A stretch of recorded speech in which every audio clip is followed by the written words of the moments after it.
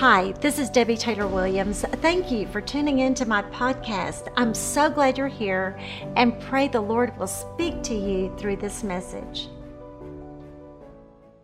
Oh Lord, we're excited again to open the Bible to Acts 4 and to learn. Help us listen well and learn and do. In your name we pray. Amen. Okay, so you've got your listening guide. Do you like having the listening guide? Is it helping you to take notes? So if you like using your listening guide, you have it.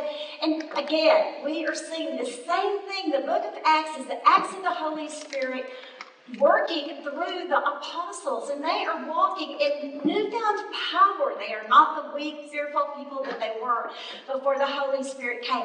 And we see that Peter, filled with the Holy Spirit, tells the council, tells the Sanhedrin, that there is no other name given among men under heaven by which one can be saved except, say it with me, Jesus Christ. And so he goes on, and we're going to see how he is going to explain that Jesus is the chief cornerstone. He is going to be going over all of this information, and we see that the persecution now begins, doesn't it? Last week, we saw how Peter showed up, he looked up, he raised up, and he spoke up, and God performed a miracle through him by which he was glorified. And this week, we are going to see he is what? Locked up, right? In verses 1 through 4, Peter is locked up because of what he did in the name of Jesus. Let's read in Acts 4, 1 through 7. Actually, 1 through 4. This is a continuation after Jesus healed the lame man. As they were speaking to the people, the priest and the captain of the temple guard and the Sadducees came up to them, being greatly disturbed because they were teaching the people and proclaiming in Jesus the resurrection from the dead. And they laid hands on them. So unlike the hand that Peter laid on the lame man to raise him up, they laid hands on them and put them in jail, locked them up until the next day, for it was already evening. But many of those who had heard the message believed, and the number of men, and this word men in the Greek can also mean people, to be inclusive of women. It would be like the same people, and it can be people, men or women. And the number of men came to be about 5,000. So now we have at least 8,000 plus people who have already responded. The Holy Spirit has moved and they have responded. So we see that Peter, because of his profession, was locked up. Is anybody in our culture today, our nations, are any locked up because of their belief in the Word of God? Yes, they are. Yes, they are. But we are also told in verses 5 through 8 that Peter and John were filled up. Would you say that with me? With the Holy Spirit. Not filled up with anger, not filled up with resentment, not filled up with pride. Look what we did. Can you? No. What were they filled up with? Holy Spirit. And ladies, this is the message. This is the Word of God to you and me. They were filled up with the Holy Spirit. Let's read the Word in verses 5 through 8. On the next day, their rulers and elders and scribes were gathered together in Jerusalem, and Annas, the high priest, was there, and Caiaphas, and John, and Alexander. In other words, all the big wigs were there, and all who were of high priestly descent. And when they had placed them in the center, front and center, they began to inquire, by what power, in what name have you done this? Then Peter, filled with the Holy Spirit, said to them, rulers and elders, and he is going to go on with this. This is the extremely pivotal, important point for you and me throughout the book of Acts. Filled up with the Holy Spirit, he is now going to speak up. And ladies, one thing that's very important for us to recognize is that Peter was filled up. We keep seeing this before he proclaims anything. Have you noticed that? Filled up, then he speaks up. I do not think, when we studied in Acts 3, that he went up to the temple. I do not think he went up to the temple to get filled up. I believe Peter was already filled up with the Holy Spirit when he showed up, because he was already prepared to raise that man in the name of Jesus. And right here, think of your circumstance. Think of some despairing situation you may be going through. Peter had to have been filled up while he was in jail, because he shows up front and center, filled up. The filling of the Holy Spirit in us is not dependent on circumstances. It is not dependent on how your spouse treats you. It is not dependent on if you have sick children. No. The filling of the Holy Spirit is between you and God. And we will learn more about this filling of the Holy Spirit as we progress through the books of Acts. He speaks up in verses 9 through 17, and he says, if we are on trial today for a benefit done to a sick man, as to how this man has been made well, let it be known to all of you and to all the people of Israel by the name of Jesus Christ the Nazarene, whom you crucified. And here goes Peter's sermon again, right? You know the sermon. He says, this declaration, that by the name of Jesus Christ the Nazarene, by the name of Jesus, whom you crucified, whom God raised from the dead, by this name, this man stands here before you in good health. He is the stone which was rejected by you, the builders, but which became the chief cornerstone. And there is salvation in no one else, for there is no other name given among men under heaven by which you must be saved. We must be saved. Right here, there's just so many depths and layers to the scripture. Peter, Petros, who Jesus named him, which means rock, is standing in the hall of hewn stone. It was one of the buildings, it was a basilica that ran along the north part of the temple. The temple was to be built with stones outside of the temple area, and they were cut, and then they were brought in so that there would not be the sound of the hammer or the anvil in the cutting of the stones in the building of the temple. And so we had Peter, Petros, the rock on which Jesus is going to build his church, in the hall of hewn stone, the hall of ungodliness, the hall where the rocks and the anvils had been heard, not the unhewn stone of the temple of God. And Jesus is just so clever beyond words. I just can't wait till I get to be in his presence, because all the plays and the interplays of the words that he has, he can have Peter bring up any prophecies, but he's there with them.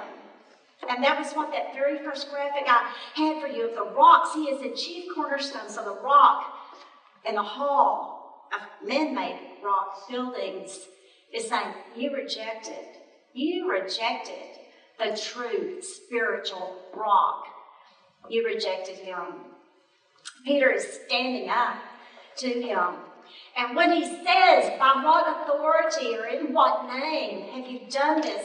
This was the exact same question that these men, these Pharisees, these religious leaders, these scribes, this 71-member Sanhedrin, which was composed of all of this. This is what the council was. They were representatives of the people, representatives of the tribes. They were the elders. Your notes will talk about that. But he is there, and he is saying to them, in response, the very same, well, he actually didn't say the very same response that Jesus said, but they asked Jesus the very same thing, on what power and authority are you doing this? And they are now asking Peter the very same thing. As we continue reading in verses 13 and going on, we see, as they observed the confidence of Peter and John and understood that they were uneducated and untrained men. This means they were not schooled in the religious law and the scriptures. They were not rabbis. They did not have that rabbinical training.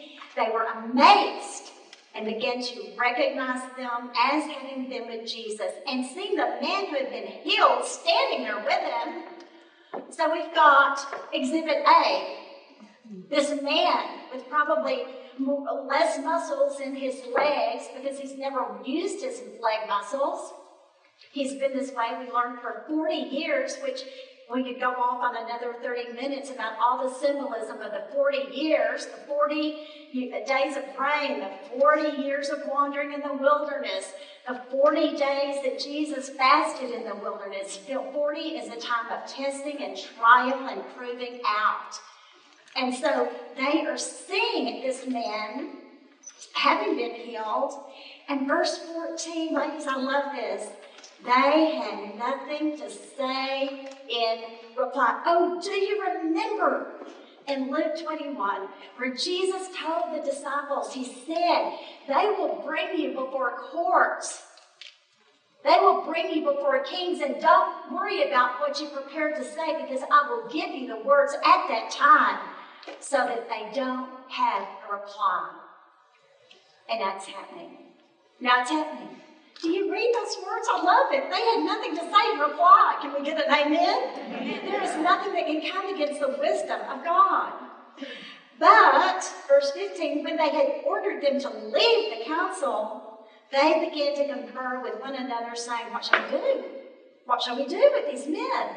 For the fact that they can't deal with something that's not a fact, but here they have a fact. And they say, the fact that a noteworthy miracle, it wasn't a small miracle, Peter's mother-in-law not having a headache anymore, it's a noteworthy miracle, they say, had happened. They said, what are we going to do? It's apparent to all who live in Jerusalem. We cannot deny it. They couldn't deny it. Verse 17, but so that it will not spread any further among the people, let us warn them to speak no longer to any man in his name. And when they had summoned them, they commanded them, not warned, commanded. They commanded them not to speak or teach at all in the name of Jesus. But Peter. Say it with me, but Peter. But Peter and John answered and said to them, whether it is right in the sight of God to give heed to you rather than to God, you be the judge, for we cannot stop speaking about the things that we have seen and we have heard. And when they had threatened them further, they let them go, finding no basis on which to punish them. They were wanting to punish them, but they couldn't find any basis, it tells us in the scripture, because all the people were glorifying God for what had happened. For the man was more than 40 years old on whom this miracle of healing had been performed. Let's stop here and let's see. Even though they had been locked up, they had chosen to be filled up with the Spirit. And because they were filled up, they spoke up. And because they were able to stand up and speak up, they were able to explain that they couldn't stop speaking. And so they were freed up. And when they were freed up, where did they go? They went to meet up with believers. And we'll be getting to this in just a moment. And when they got together with the believers, what did they do? They lifted up their praise to God. They prayed up for God to take note of the threats and to give them confidence to speak. In verses 29 through 30. As you know, because you've studied, the place where they were was what? Shaken up. And what happened again? They were, read it, filled up with the Holy Spirit. And you know what the next point is. in order for them to be able to speak up with bold confidence. Friends, if we have not gotten the lesson yet, there's something wrong. Be filled up to speak up. Do we have that lesson? It is a biblical principle that we are able to lay our hands on, get our minds around. Believers who are filled up with the Spirit, speak up. And we are filled up with the Spirit in order to be filled up. So we see how they were told, speak no more in Jesus' name. Friends, this had political, religious, spiritual, emotional, eternal implications. We need to take ourselves back there, to that culture, to that people, to those people. What about my friend? The lame man might have said. The other paralytic, who doesn't? What about my friend? The other paralytics who do not have the opportunity to be healed? What about the others who are sick? Because there were other people who wanted to be healed. And they are being told, speak no more. Friends, if you and I speak no more, there are other souls who are not going to be eternally healed for salvation. What Peter and John do has eternal consequences for people. And it does for people that we know, the many people who do not know Christ. Now, we have a great divide.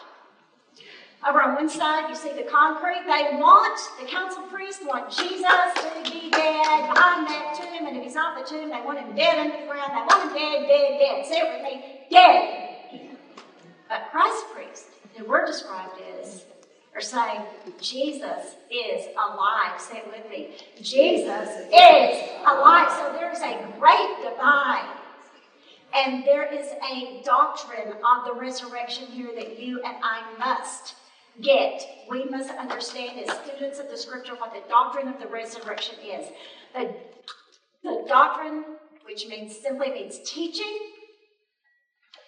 the doctrine of the resurrection has two sources. Ephesians 4:14 says man's doctrine, which comes about through deceitful scheming. And we are warned every wind of doctrine by the trickery of men, deceitful scheming. And then there is the doctrine of God, sound doctrine. Say it with me, sound doctrine. 2 Timothy 4:3 says the doctrine of God, our Savior. In Titus 2:10, sound doctrine. So there are two sources of doctrine in our world. And believers are instructed to be constantly nourished on sound doctrine. That's what we're doing in here right now. But believers are also instructed to speak sound doctrine. That's why it's important for every one of us to speak sound doctrine. We are also to be an example of good deeds with purity in doctrine.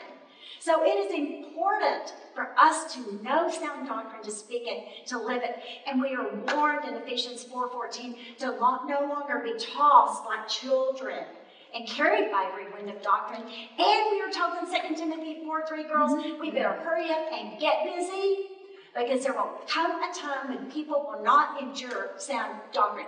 They will not like it. Instead, they will accumulate people around themselves who go with the deceitful doctrine. How many of you can say, oh my goodness, in America, in just the last few years, we've seen so much deceitful scheming going on before our eyes. We need our engines in overdrive so that we can be carriers of the Word of God. Now, the doctrine of resurrection was foretold by the prophets, Psalm 16:10 and 11. The doctrine of resurrection was foretold by Christ. He repeatedly told the disciples he was going to die and be resurrected. And it was announced by the angels when the women came to the tomb and they said, he is not here, he is risen, just as angels announced his birth. And angels said he would be returning when they watched his ascension. They also announced his resurrection. Now, this is the fun stuff. Well, what was that resurrection body of Jesus like? Well, we know it was a spiritual body. 1 Corinthians 15, 44 and 45 tell us, but we know it also had breath because he breathed on the disciples, remember? Jesus' resurrection body was not restrained by walls or doors. He could just be there behind locked doors and walls, John 20:19 tells us. The resurrection body was visible. It was recognizable. They could tell it was Jesus. He appeared to more than 500 people. And if you have somebody that says, well, I don't believe in the resurrection, you say, may I share with you 1 Corinthians 15, 4 through 8. And just have it handy somewhere in your pocket and whip it out. It was talked about, taught about. Jesus' resurrection body was touchable. Hands, feet, side. He cooked fish. He ate fish. He walked. He could be followed. As I said, no earthly restraints. He could vanish. And Acts 1:3 says there were many convincing proofs of his resurrection body.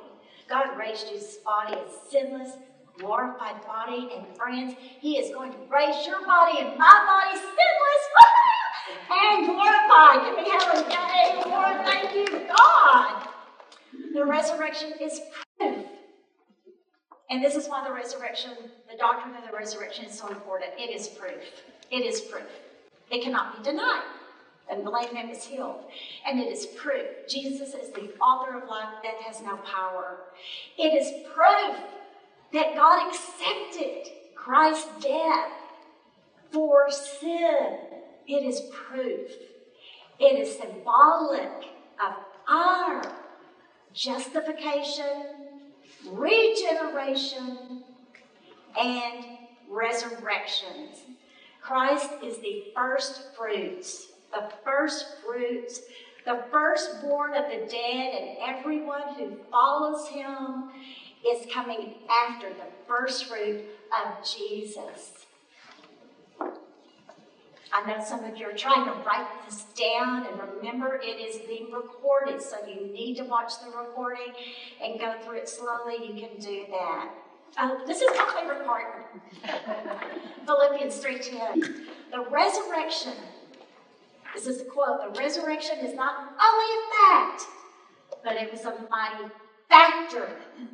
The doctrine became a dynamic. Say that with me. The doctrine became a dynamic. Say it with me. Like, the doctrine became a dynamic.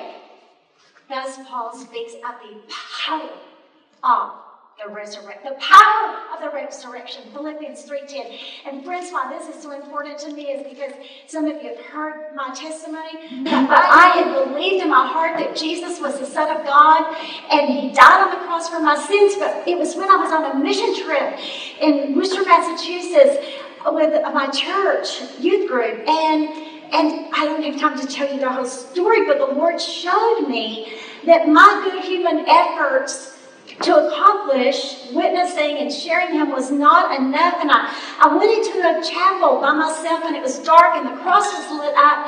And I sat there and just looked at the cross, and the Lord had me open the Bible to this passage, and it's where Paul is saying that even though he had had all the religious training and all of that, and the knowledge here, whatever, and right here in this verse, Paul said, I want to know him. I want to know Christ. I want to know the power of his resurrection. And I sat there that afternoon by myself in that chapel, and I prayed, and I said, I want to know you and the power of your resurrection. And he did something. It was different. It was different after that. I began experiencing a power that was not just me being a good Christian girl. It was his power in me. This is the power of the Holy Spirit. The power of the resurrection is proven The power of the resurrection is unstoppable. Peter said we can't stop speaking. And the power of the resurrection is available to you. And every believer, because every believer has the Holy Spirit. They have been baptized with the Holy Spirit. And the filling of the Holy Spirit is what we do when we desire to be filled with His Spirit so we can follow, obey, serve, speak in His name. And so this word know is very important. Philippians 3:10. When Paul says, I want to know Him, there's lots of different Greek words and explanations for the word know. But the Greek word in Philippians 3:10 is to know through first-hand experience. I want to know Jesus through firsthand, not through Peter's experience. I want to know it firsthand experience. I want to be able to perceive Him through my senses. And friends, the filling of the Holy Spirit is not a feeling. It is not a feeling. But I will tell you this. When I'm on my knees and I'm asking Him to fill me, and I'm telling Him I want to be used for His kingdom and His glory, or I'm sitting there and I'm saying, Lord, I don't know how you want me to divide up this chapter. And I'm there in His presence and I'm reading it and Lord, I don't know how you want this. There is a perception in the senses by which He directs us. Debbie, do it this way. Teach the doctrine of the resurrection. It's a dividing point, and it's being watered down now. There is a perception through the senses. It comes from an active relationship, commentator Vines says. It is gained by a relationship of intimacy and connection. And I didn't put this up here, but this word know is used in the same context as sexual. He knew her intimately. It's referring to a husband and a wife having physical union. And friends, what happens in that experience, you cannot know a person more than in that experience. How filled do you want to get with Jesus? Because He wants all of you. He wants all of you. Jesus gives believers His powerful Holy Spirit to be His vessel through whom He rescues souls from Satan's domain for heaven. You are His girl.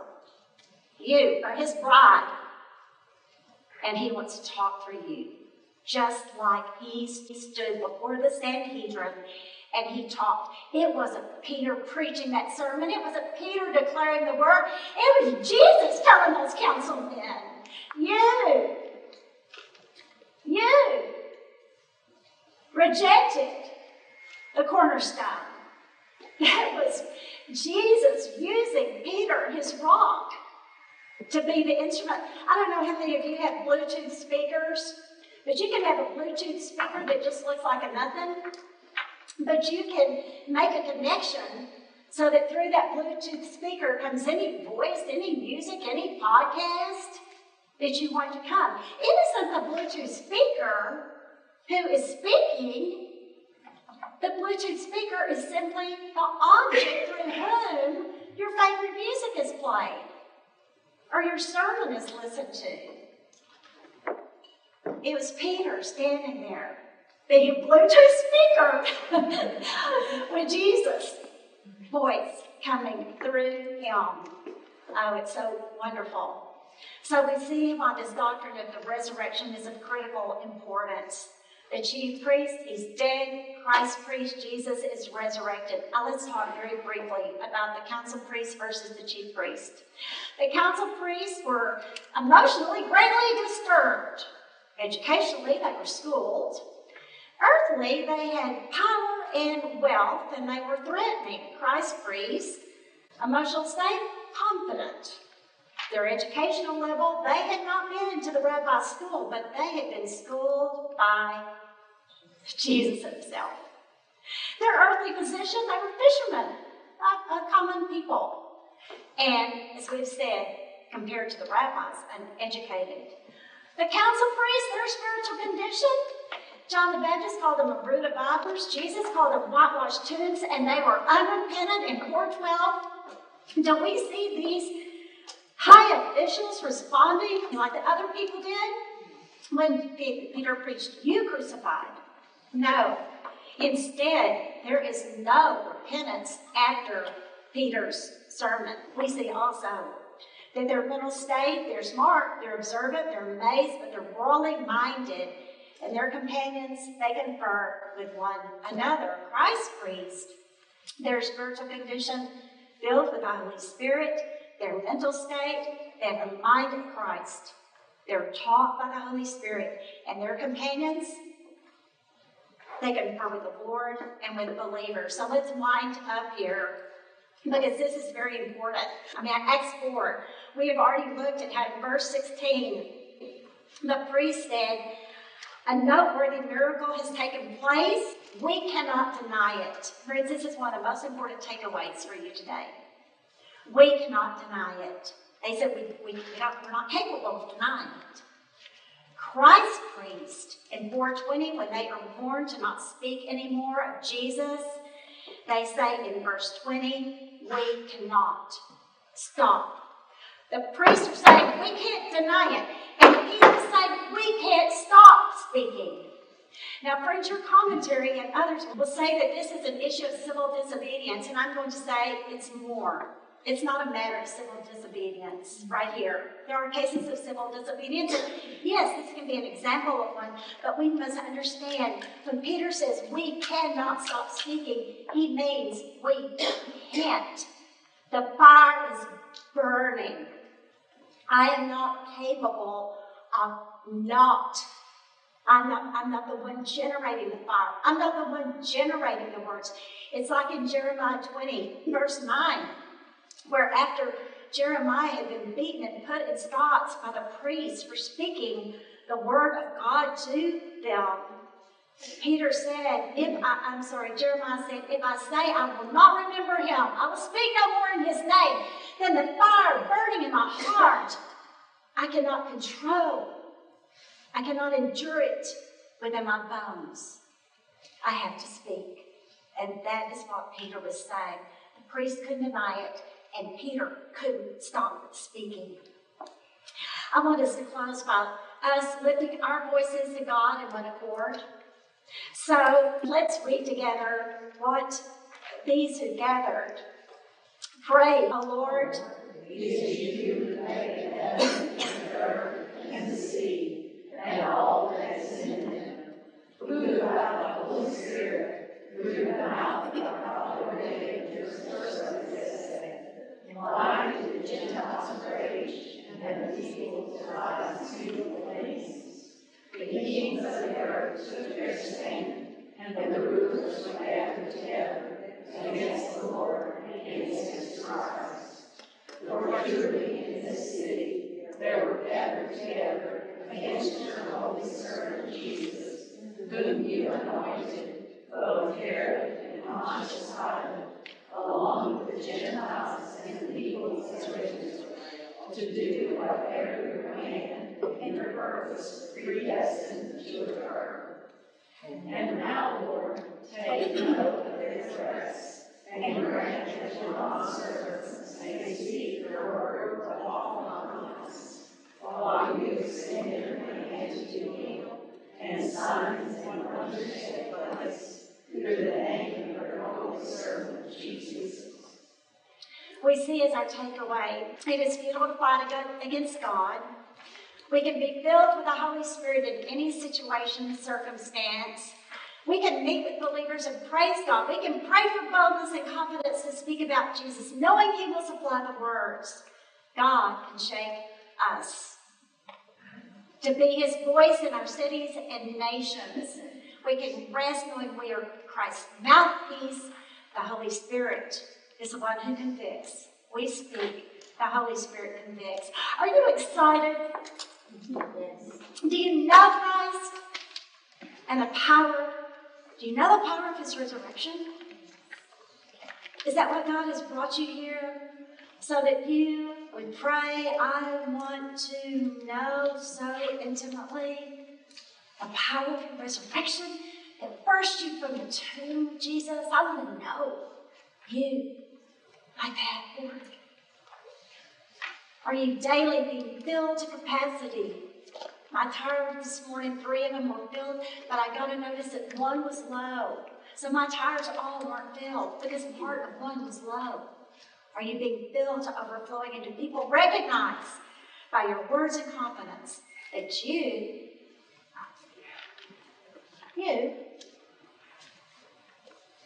have been with Jesus? Father, thank you for the inspiration of your word. Thank you for teaching us. Thank you that you let us be filled with your Spirit, God. That is just such a privilege. We want you to fill us with your Spirit. I don't like my carnal nature, God. I love yours. Open our eyes to see. Open our mouths to speak. We want to be your hands and feet. We love you, Lord. Amen. Thank you for listening to this podcast. To learn more about how to grow in Christ or to be saved, visit www.debbietaylorwilliams.com. Connect with me on Instagram at Debbie Taylor Williams. God bless you.